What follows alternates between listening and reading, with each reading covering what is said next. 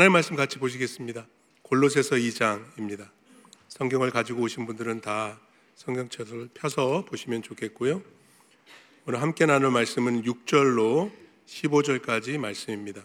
골로새서 2장 6절부터 15절까지 한 절씩 나누어서 교독하시겠습니다. 제가 6절 먼저 봉독해 드립니다. 그러므로 너희가 그리스도 예수를 주로 받았으니 그 안에서 행하되 그 안에 뿌리를 박으며 세움을 받아 교훈을 받은 대로 믿음에 굳게 서서 감사함을 넘치게 하라. 누가 철학과 헛된 속임수로 너희를 사로잡을까 주의하라. 이것은 사람의 전통과 세상의 초등학문을 따름이요 그리스도를 따름이 아니니라. 그 안에는 신성의 모든 충만이 육체로 구하시고 너희도 그 안에서 충만하여졌으니 그는 모든 통치자와 권세의 머리시라. 또 그 안에서 너희가 손으로 하지 아니한 할례를 받았으니 곧 육의 몸을 받는 것이요 그리스도의 할례. 너희가 세례로 그리스도와 함께 장사되고 또 죽은 자들 가운데서 그를 일으키신 하나님의 역사를 믿음으로 말미암아 그 안에서 함께 일으키심을 받았느니라. 또 범죄와 육체의 모할례로 죽었던 너희를 하나님이 그와 함께 살리시고 우리의 모든 죄를 우리를 거스르고 불리하게 하는 법조문으로 쓴 증서를 지우시고 제하여 버리사 십자가에 못 박으시고 통치자들과 권세들을 무력화하여 드러내어 구경거리로 삼으시고 십자가로 그들을 이기셨느니라. 아멘. 한 번 더 기도할까요? 하나님이 말씀을 우리에게 열어주시기를 간절히 기도합니다. 우리 성령님의 조명하심과 도우심이 없이는 저희들은 말씀을 이해할 수도 없고 믿을 수도 없는 연약한 존재들입니다. 이 말씀을 통해서 예수를 보기 원합니다. 예수를 더 배워 알기 원합니다. 사람의 말이 아니라 주님의 음성에 귀 기울이기 원합니다. 오늘 나에게 말씀해 주시옵소서. 우리 열림은 교회에게 말씀해 주시옵소서. 주님 보게 하여 주시옵소서. 예수 그리스도 이름으로 기도합니다. 아멘. 인생은 동행이라고 해도 과언이 아닐 것입니다. 혼자 가는 길이 아니라 더불어 함께 가는 길이 인생입니다. 결코 혼자 시작하는 인생은 하나도 없기 때문입니다. 창세기 말씀에 보셔도 하나님이 사람을 창조하셨을 때 한 사람이 아니라 두 사람을 만드셨습니다. 그리고 이렇게 말씀하셨죠. 사람이 혼자 거하는 것이 좋지 않다고. 우리는 태어날 때부터 혼자가 아닙니다. 누군가가 거기에 있습니다. 그래서 인생을 시작하고 동행이 시작되는 것입니다. 인생에 있어서 가장 중요한 동행은 사람과 서로와의 동행이라기보다는 하나님과의 동행이라고 할 수 있습니다. 그래서 창세기에는 하나님과 동행을 했다고 에녹이라는 사람과 노아라는 사람에 대해서 우리에게 기록해서 알려줍니다. 창세기 5장 말씀에 에녹은 65세에 무드셀라를 낳았고 무드셀라를 낳은 후 300년을 하나님과 동행했다라고 기록해 줍니다. 저는 참 부럽습니다. 300년을 하나님과 동행할 수 있다는 것. 하나님이 얼마나 에녹을 기뻐하셨으면 그냥 데려가셨습니다. 하나님과 함께하게 된 것이죠. 노아도 하나님과 동행했습니다. 6장 말씀해 보시면 이것이 노아의 족본이라 노아는 의인이요 당대의 완전한 자라 그는 하나님과 동행하였다라고 기록해주고 있습니다. 저는 개인적으로 이것보다 더 좋은 칭찬이 없다고 생각합니다. 누군가 예수 믿는 사람들을 향해서 그 사람은 정말 주님과 동행하는 사람이야 라고 말을 들을 수 있다면 이건 얼마나 좋겠습니까? 에녹처럼 300년 동행하지는 못해도 평생 주와 함께 동행하지는 못해도 말입니다. 2024년도 한 해는 정말 오늘부터라도 연말까지 계속 주님과 동행할 수 있으면 참 좋겠습니다. 하나님은 에녹과 동행하시고 노아와 동행하시며 이 두 사람을 구원의 길로 인도해 주셨습니다. 하나님과의 동행은 결국 하나님께로 돌아가게 되어 있는 것입니다. 그래서 에녹은 산채로 천국에 입성을 하게 되었죠. 노아는 방주라는 도구를 통해서 구원의 은혜를 덧입게 되었습니다. 하나님과 동행하는 이 구원의 길이라는 것은 믿음이 없이는 절대로 갈 수 없습니다. 그래서 우리에게 있어서 이 믿음의 길은 예수를 바라보고 예수를 뒤따라 동행하는 길이 되는 것입니다. 그런 의미에서 2024년도 열린문장로교회에서 우리 모든 성도님들과 함께 리딩 지저스를 하는 데는 아주 큰 의의가 있다고 생각합니다. 성경을 읽으면서 예수님과 함께 동행하는 것입니다. 부활하신 주님께서 엠마오로 가는 두 제자를 붙드시고 구약 성경을 풀어서 예수님에 대해서, 그리스도에 대해서 가르쳐 주셨는데 이렇게 말씀하고 있습니다. 누가복음 24장 27절 말씀에 모든 성경에 쓴 바 자기에 관한 것을 자세히 설명해 주셨다. All Scripture입니다. All the Scriptures. 이런 모든 성경이 누구에 관한 이야기라고요? 예수 그리스도. 그래서 성경을 읽는다는 것은 곧 예수를 읽는 것입니다. 성경을 읽으면서 우리는 예수님을 발견하고 예수님을 만나게 됩니다. 근데 이게 참 쉽지가 않습니다.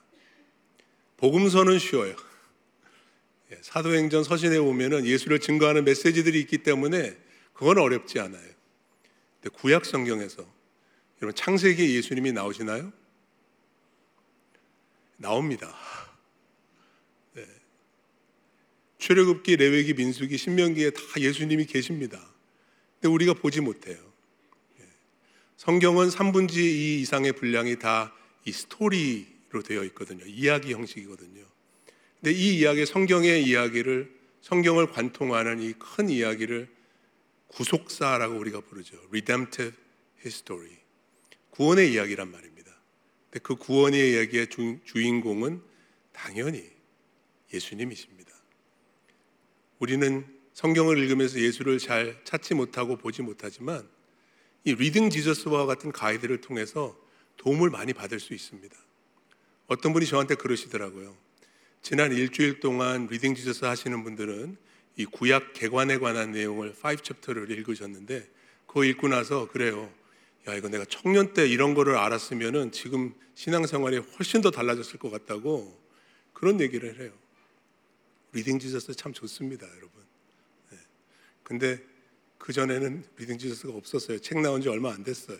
그러니까 지금이라도 성경 읽으시면서 리딩 지저스의 도움을 받으시고 예수를 읽고 예수와 동행하는 2024년도 꼭 만드시기 바랍니다. 그래서 제가 오늘 설교 본문을 골로새서 2장으로 잡았습니다. 제목이 날마다 동행이거든요. 예수님과 동행하는 삶에 대한 말씀입니다. 부활 승천하시고 지금 눈에 보이지 않는 예수님과 동행한다는 것은 과연 무슨 뜻일까요? 우리는 어떻게 예수님과 동행할 수 있을까요? 이 질문은 우리에게만 있는 것이 아니라 초대교회 성도들, 지금 골로새 교회 성도들도 마찬가지죠. 예수님 만난 사람 한 사람도 없거든요. 근데 바울이 뭐라고 그러나요? 6절 말씀 보세요. 그러므로 너희가 그리스도 예수를 주로 받았으니 그 안에서 행하라. Walk in Christ. 그리스도와 동행하라 라고 말하고 있습니다. 그럼 어떻게 동행하는 것인가? 이제 6절에서 15절까지 말씀을 통해서 이제 설명이 되는데요. 이런 내용입니다.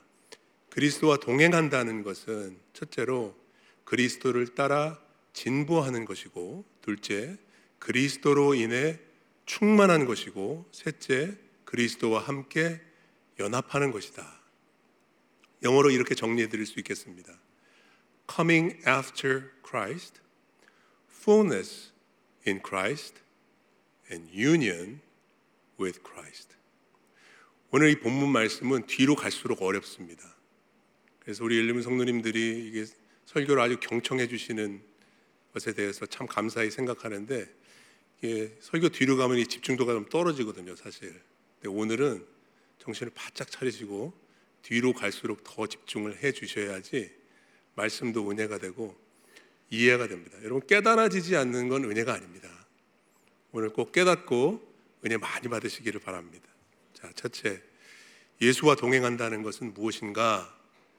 그분을 따라서 진보, make progress, 진보하는 것입니다. 자, 6절 말씀 다시 한번 보겠습니다.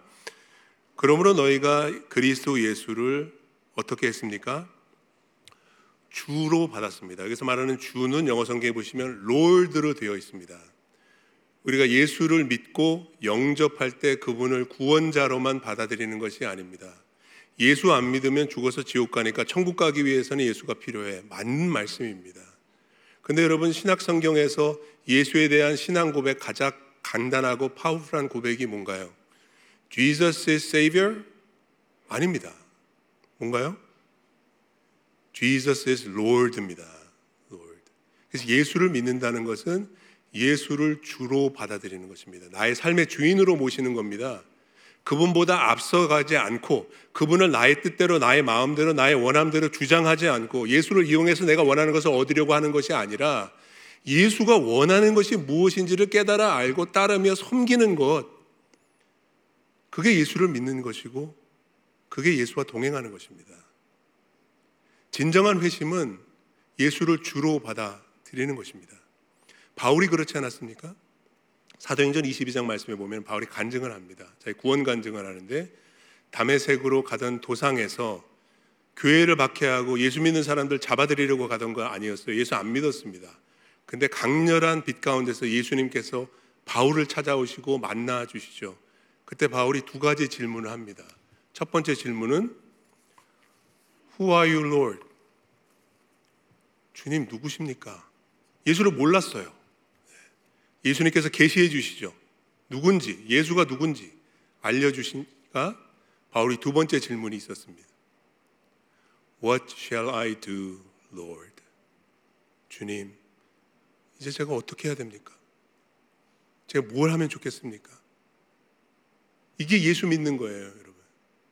이게 예수와 동행하는 삶입니다.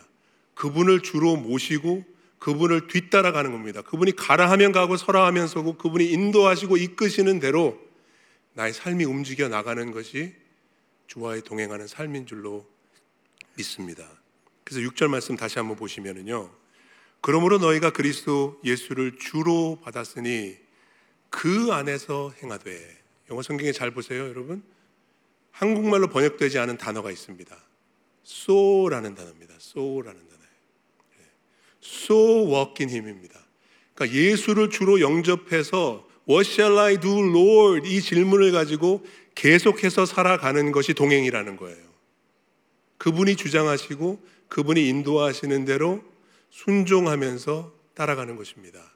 이 walk라는 표현은 이 행한다라는 것은 산다는 말이에요. 여러분, 그 전에 이 교통이 이렇게 편하지 않았을 때 다 걸어 다녔잖아요.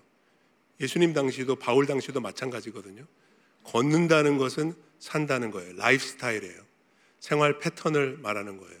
근데 걸으면은 항상 목적지가 있거든요. 이는 방향이 중요한 것이죠. 내가 지금 어디로 가고 있는가가 중요한 거예요. 예수님이 원하시는 방향으로 내가 움직여 가고 있는가가 중요한 것이죠. 또 행한다는 거, 이 워크라는 것은 제 설교 포인트에도 나와 있지만 진보를 의미하는 거예요. 정체되어 있는 것을 말하는 것이 아니에요. 퇴보하는 것이 아닙니다. 계속해서 쭉쭉 앞으로 나아가는 것입니다. 신앙적으로 말하면 발전하는 거예요. 더 좋아지는 거예요. 더 성장하고 성숙하는 것이 바로 예수를 따라 진보하는 동행인 것입니다. 7절 말씀을 보십시오. 우리가 예수님과 동행할 때, 예수 따라 진보할 때 어떤 결과들이 나타나는지 바울이 설명합니다. 7절입니다. So walk in Him. 그리스도 안에서 우리가 행하면 그 안에, 그리스도 안에 어떻게 되나요? 뿌리를 박으며. 이게 식물의 비유입니다. 영어 성경에 rooted 이렇게 되어 있어요. 나무를 심으면 나무가 자라서 겉으로 보이는 잎사귀나 열매 같은 것도 있지만 사실 열매를 맺기 위해서는 뿌리가 깊어져야 하거든요. 눈에 보이지 않는 성장이 있습니다. 영적으로도 마찬가지입니다. 하나님이 아시는 깊이가 있다는 거예요. 예수님과 동행하게 되면은 신앙이 깊어집니다. 기도가 깊어집니다. 묵상이 깊어지고요. 헌신이 더 깊어지는 줄로 믿습니다. 영어로 하면은 grow deep. 예수와 함께 동행하면서 깊어지는 그런 신앙을 세워나가시기 바랍니다. 두 번째는 세움을 받는 것입니다. 영어 성경에 built up 이렇게 되어 있습니다. 이거는 건축의 비유입니다. 집을 지어서 세워 올리듯이 말입니다. 뿌리를 박는다는 것은 눈에 보이지 않지만 세움을 받는다는 것은 겉으로 드러나는 것입니다. 이것도 간과할 수는 없죠. 중요한 부분이죠. 삶이 달라지는 모습이 다른 사람들의 눈에서도 확인될 수 있어야 합니다. 세 번째는 강해지는 것입니다. 교훈을 받은 대로 믿음에 굳게 서서 스트롱해지는 것입니다. 여러분들 지금 믿음이 약하신가요? 강하신가요? 대부분 약하다고 말하고 싶으실 겁니다. 여러분들의 믿음이 약하시든지 강하시든지 간에 예수와 동행하면 어떻게 되죠? 더 강해집니다. grow strong해집니다. 뿌리를 박아서 grow deep 하시고, 세움을 받아서 grow up 하시고, build up 되시고, 그리고 grow strong 하시는 저와 여러분들 다 되시기를 주의 이름으로 축복합니다. 여러분, 우리의 믿음이 깊어지면 깊어질수록, 세움 받으면 세워질수록, 그리고 강해지면 강해질수록 나타나는 또 하나의 열매가 있습니다. 이게 좀 뜻밖의 일인데요. 자, 17절 말씀의 제일 마지막 부분, 아직 안 읽은 내용입니다. 같이 한번 보겠습니다.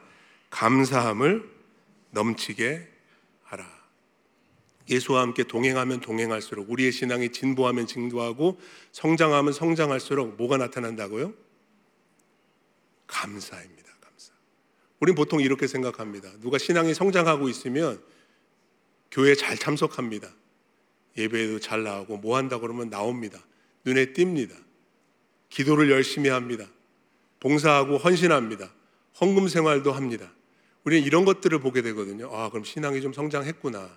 물론 이런 부분에 있어서도 진보와 성장이 필요하긴 합니다만은 바울이 강조하는 부분은 이겁니다. 믿음의 척도가 무엇이냐? 그건 감사라는 겁니다. 감사. 주님과 동행하면 동행할수록 불평은 줄어들고 감사가 늘어난답니다. 감사가 차고 넘친답니다. 여러분들 오늘 그 새해 결심 다시 한번 해보시기 바랍니다. 감사는 줄이고 불평은 줄이고 감사는 늘리는. 죄송합니다. 제가 컨디션이 안 좋아요. 제가 시키는 대로 하지 마시고 말씀대로 하세요. 네. 여러분들 예수님의 삶을 복음서에서 찾아보시면 예수님은 늘 감사하시더라고요. 기적을 행하기 전에서도 감사하시고 나사로 무덤 앞에서도 감사하시고 자신의 죽음을 앞두고 최후의 만찬을 나누시면서 떡을 떼면서 잔을 드시면서도 감사 기도를 드리시더라고요. 예수를 따르면, 예수와 동행하면 감사합니다. 그분을 따라서 진보하는 신앙 꼭 이끌어내시기를 주의 이름으로 축복합니다. 둘째로, 그리스도와 동행할 때 우리는 그분으로 인해 충만해집니다. Fullness in Christ. 8절 말씀 보겠습니다.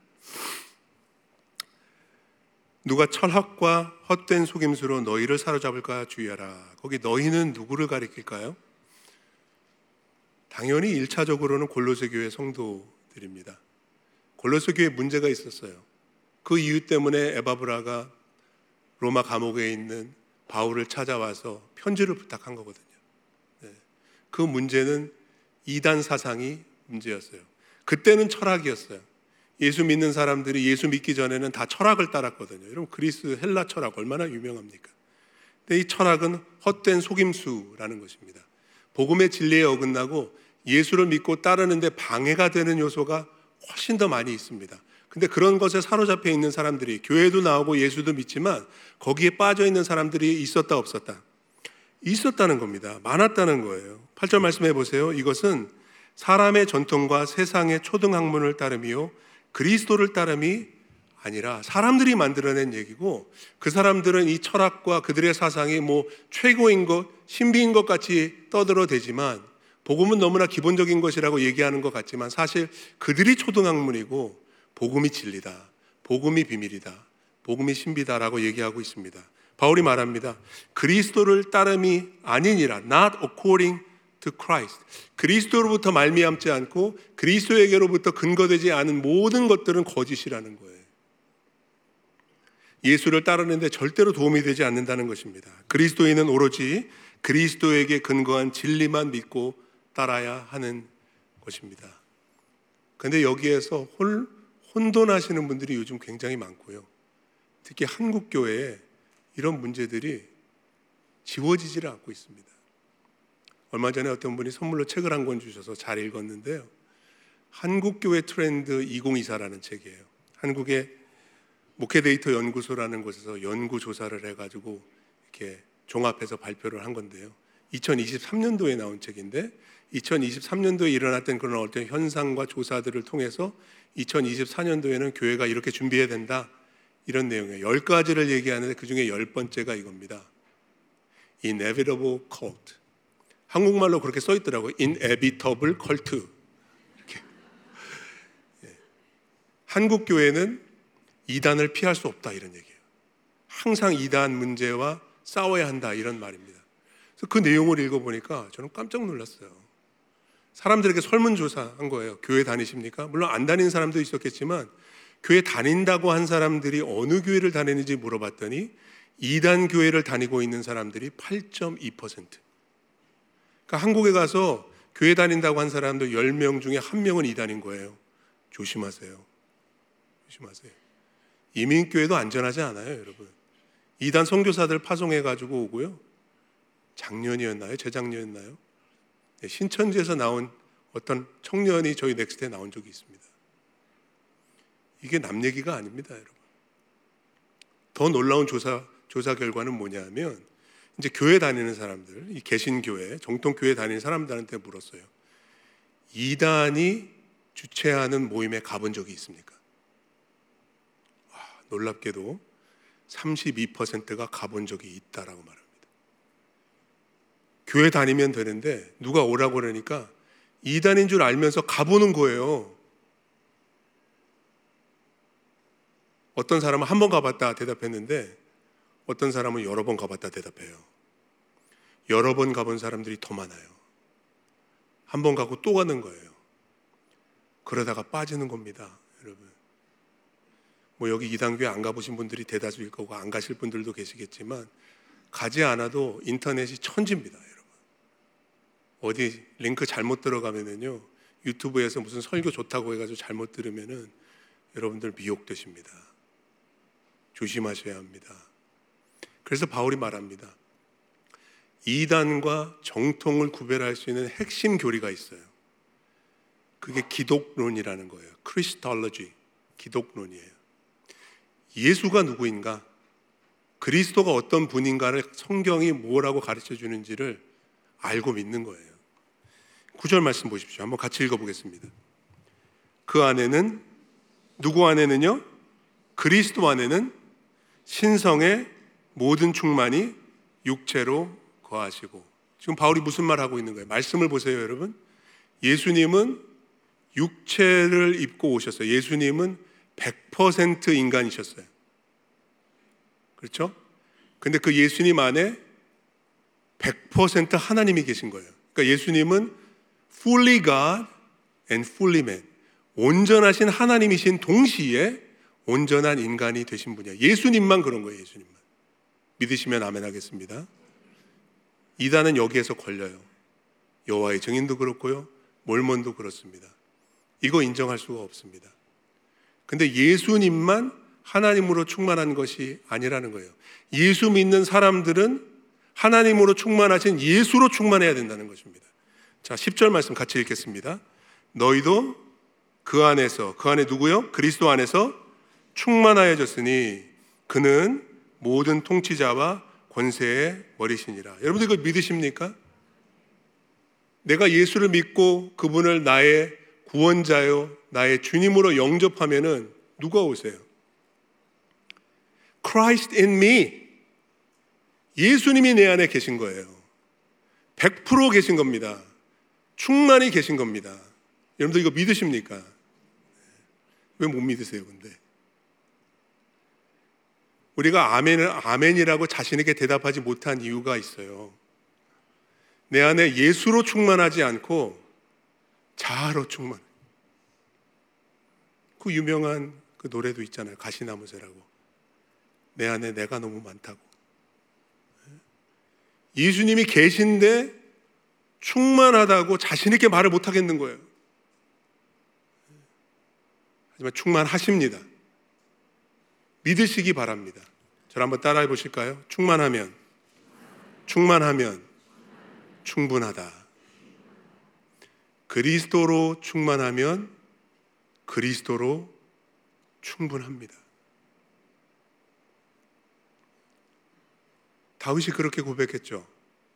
여호와는 나의 목자시니 내게 부족함이 없다고. 자기 자신을 양으로 비유하면서 나는 하나님을 따라 삽니다. 그분은 나를 인도하시는 목자가 되십니다. 그래서 나는 어디로 가든지 사망이 음침한 골짜기를 다닐지라도 충분합니다. 여러분, 예수와 동행한다는 것이 바로 그것입니다. 그것은 예수로 충만함, 그래서 예수로 충분한 것을 누리는 것입니다. 제가 최근에 읽기 시작한 책이 한 권 있습니다. Pastor, Jesus is Enough 라는 책입니다. 요한계시록 1장부터 3장을 근거로 해서 특별히 예수님이 소아시아 7교회에 보내신 그 서신들에 대한 그 내용을 가지고 다룬 책인데요. 여러분들 지난해에 그 요한계시록 바이블 엑스포도 해가지고 다 기억하고 계시겠지만 이 초대교회들이 고난이 많았거든요. 그 7교회도 예외는 아니었고요. 예수님께서 편지를 보내시고 메시지를 보내시는데 이렇게 말씀하세요. 내가 너희 수고를 안다. 너희가 어떤 환난을 견디고 있는지 내가 너희의 인내를 안다.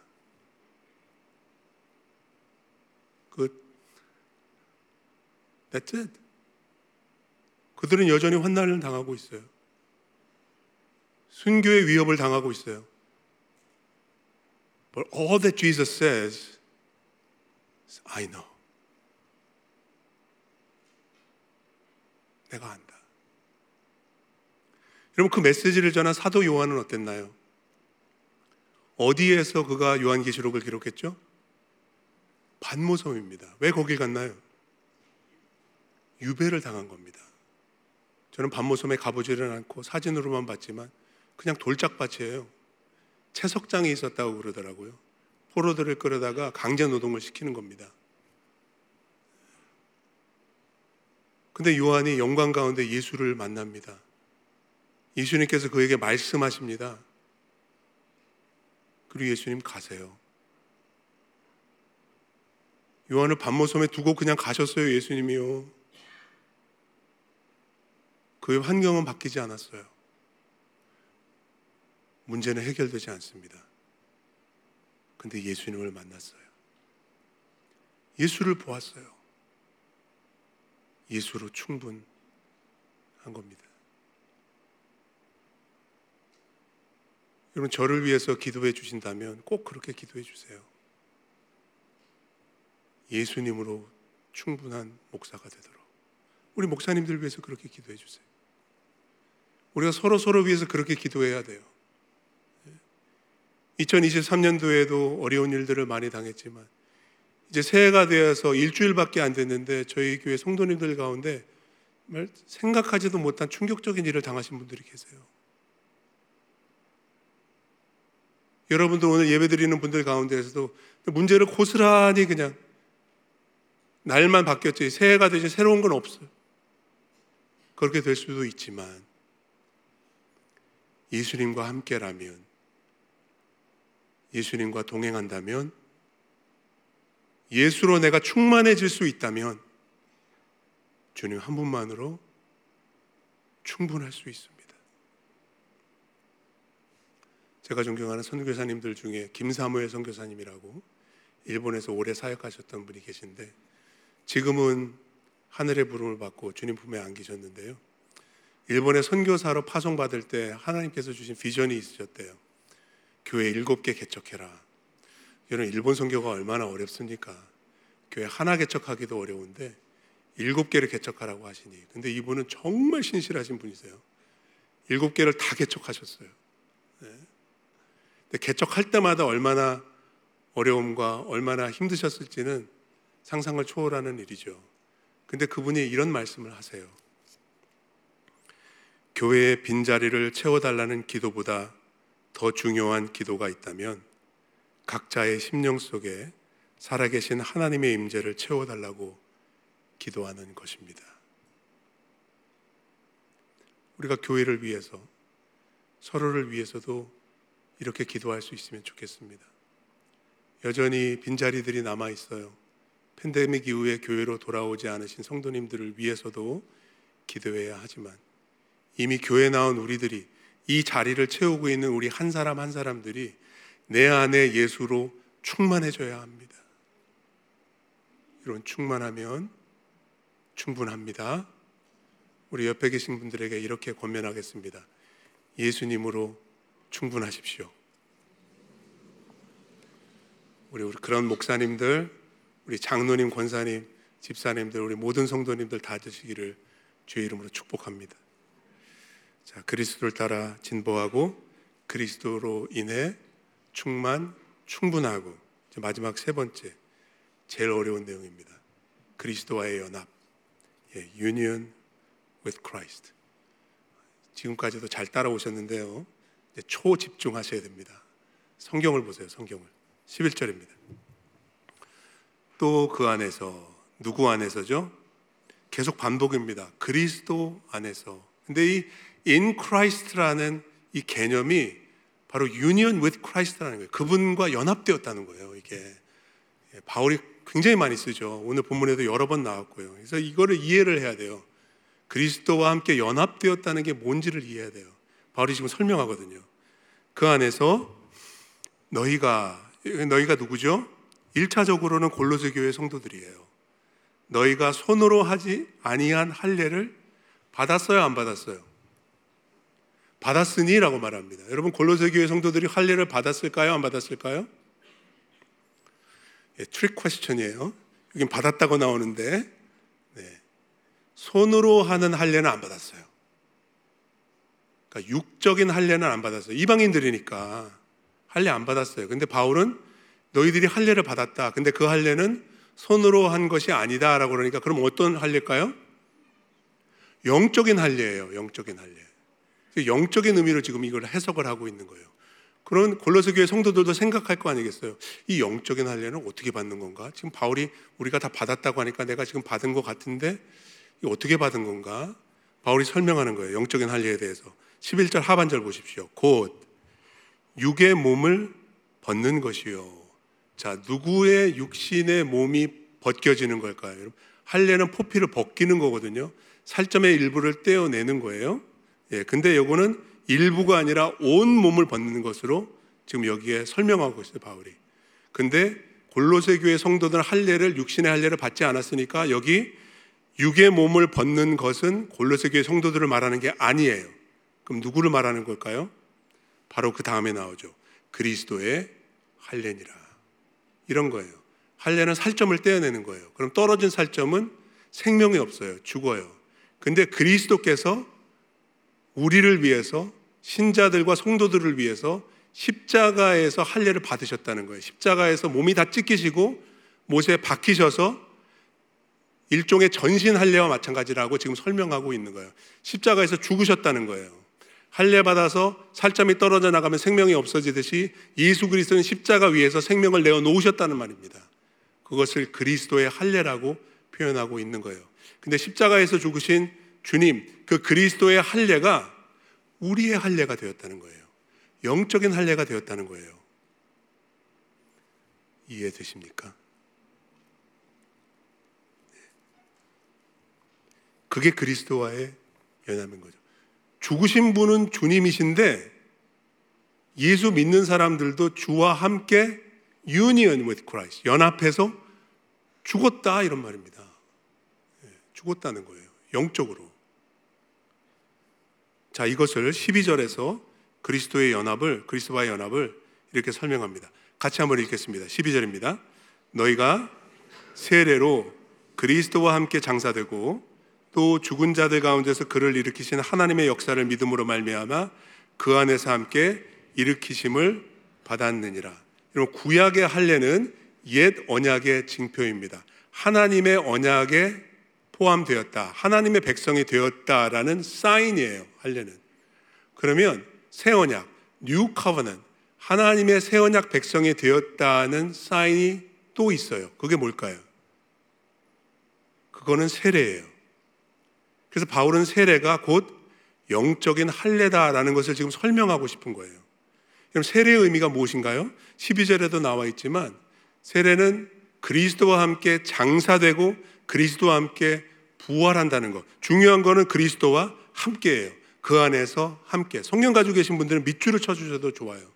이게 연합이라는 개념이에요. 십자가에 달려 죽으신 분은 그분이에요. 사흘 만에 부활하신 분도 그분이에요. 근데 내가 예수를 믿으면 어떻게 되는 거예요?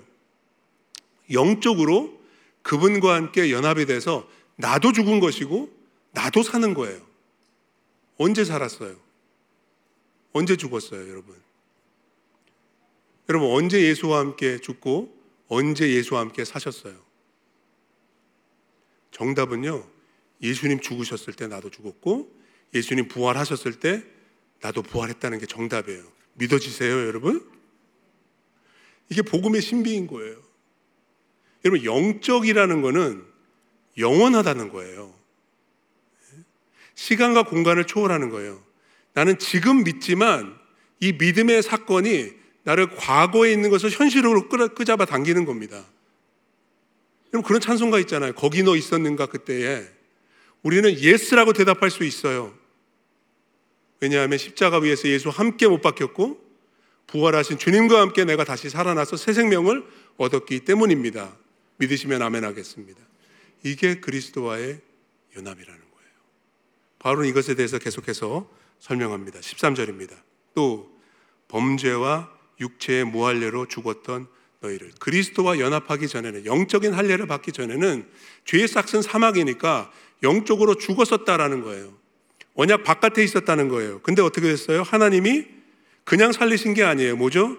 그와 함께 그리스도와 연합해서 죽었던 나를 살리셨다는 거예요. 그래서 어떻게 됐죠? 우리의 모든 죄가 사함을 받았어요.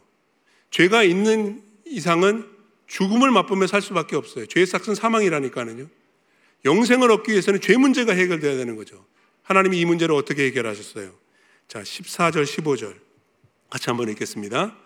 우리를 거스르고 불리하게 하는 법조문으로 쓴 증거를 지우시고 제하여 버리사 십자가에 못 박으시고, 15절 통치자들과 권세들을 무력화하여 드러내어 구경거리로 삼으시고 십자가로 그들을 이기셨네요. 한마디로 우리의 죄 문제, 죄와 사망의 모든 문제를 십자가로 해결하셨다는 것입니다. 영원히 해결하셨다는 것입니다. 믿습니까? 아멘. 그래서 바울이 요약 정리를 한번 해드리자면, 골로새서 2장 11절부터 15절까지의 말씀을 통해서 골로새 교회 성도들과 우리들에게 지금 리마인드 해주는 거예요. 믿음을 통하여 그리스도와 연합되었다라는 거예요. Union with Christ. 이걸 기억하는 게 중요하다는 겁니다. 이걸 기억해야지 그리스도와 함께 동행할 수 있기 때문에 그러는 거예요. 여러분, 세례 받으셨습니까? 세례를 기억하세요. 날마다 기억하세요. 예배드리러 나오실 때마다 기억하세요. 나 세례 받았다. 세례는 그리스도와의 연합인 거예요. 그리고 그 연합됨을 매일매일 살아내세요. Live out your baptism. 세례 받은 자로, 그리스도와 연합된 자로 하루하루 살아가시기를 바랍니다.